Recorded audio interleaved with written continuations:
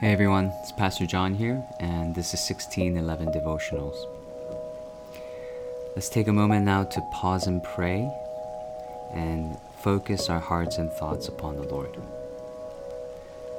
God, we ask that you would turn our spiritual eyes to you now and give us the ears to hear your voice, because you alone have the words of eternal life, leading us to live even now the abundant life. We ask this in Jesus' name. Amen. The passage for today is Luke chapter 18, verses 15 to 17. Now they were bringing even infants to him, that he might touch them. And when the disciples saw it, they rebuked them. But Jesus called them to him, saying, Let the children come to me, and do not hinder them, for to such belongs the kingdom of God. Truly, I say to you, whoever does not receive the kingdom of God like a child shall not enter it. Well, we just had Baptism Sunday, and we welcomed two newborn infants into our church family. We recognize them as we believe God calls us to, as members of God's household and children of the light, and that God has set them apart as disciples who ought to obey God's word. And praying our Father in heaven is not something they have to wait until they're older to be able to pray, or when they are able to profess their own faith, articulate their own faith to be able to pray, but something God has charged believers to train their children to pray even at a young age. And the only way they can pray our Father in heaven is if they are identified as children of the Father in heaven. And so we place the mark of God's children upon them. And one of the scriptural reasons for doing this is found in our passage today, where Jesus says that to such belongs the kingdom of God. Infants who are not able to express any faith, or as another passage says, has no knowledge of good or evil. So it's worth asking, what is it about infants or little children that would make Jesus make this claim? What do we see when we see little children? I think one thing that stands out immediately is that little children are those who are totally dependent on their parents. Children are people who understand that they can't live without their parents. And they're usually very accepting of that fact.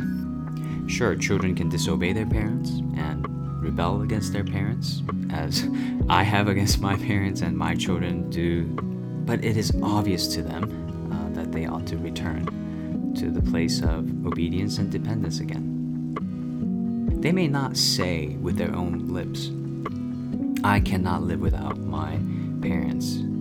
They show it through their actions and through their attitude. And when we reflect on ourselves, and especially our relationship with God, I think we find that we can actually display something quite antithetical to the heart of a child.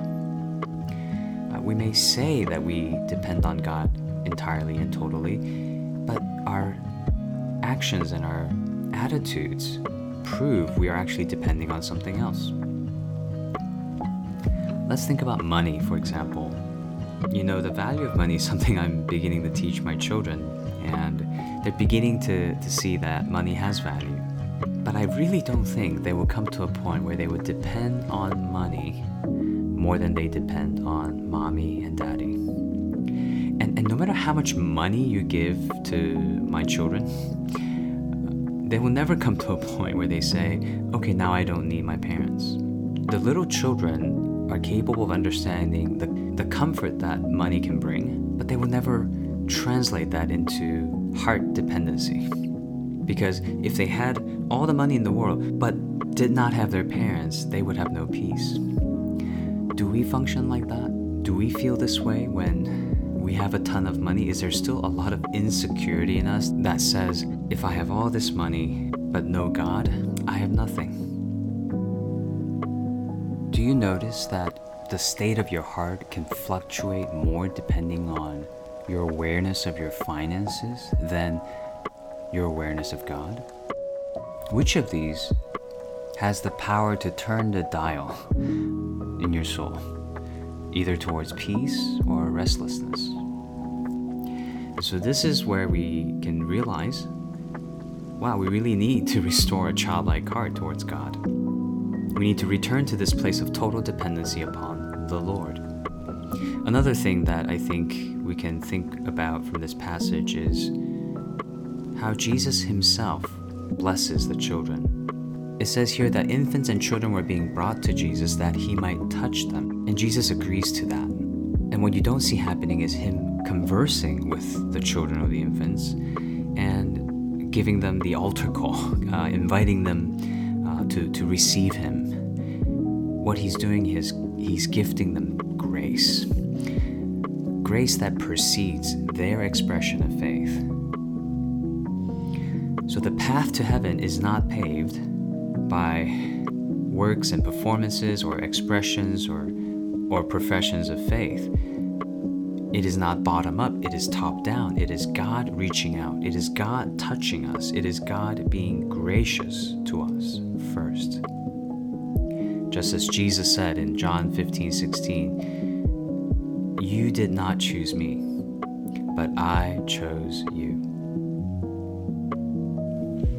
So let's consider this in application. What's something I am anxious about right now? What's something I am fearful of facing today? And what if I were to remember that this situation I'm facing is not outside of God's reach?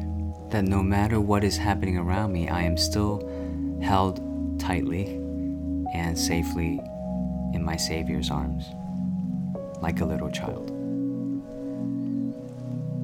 Let's turn to the Lord now and seek his face and the comfort that's found there. Heavenly Father, help us to see ourselves in this passage, that we are indeed your little children. We are indeed total dependents, and we are indeed those who can do nothing apart from you. We confess to you, God, that our fears, our anxieties have a lot to do with forgetting that you are present, forgetting that your hand is upon us and shields us and protects us. Help us see you more clearly today and help us hear you more clearly, so that our trust in you will lead us to more obedience as well.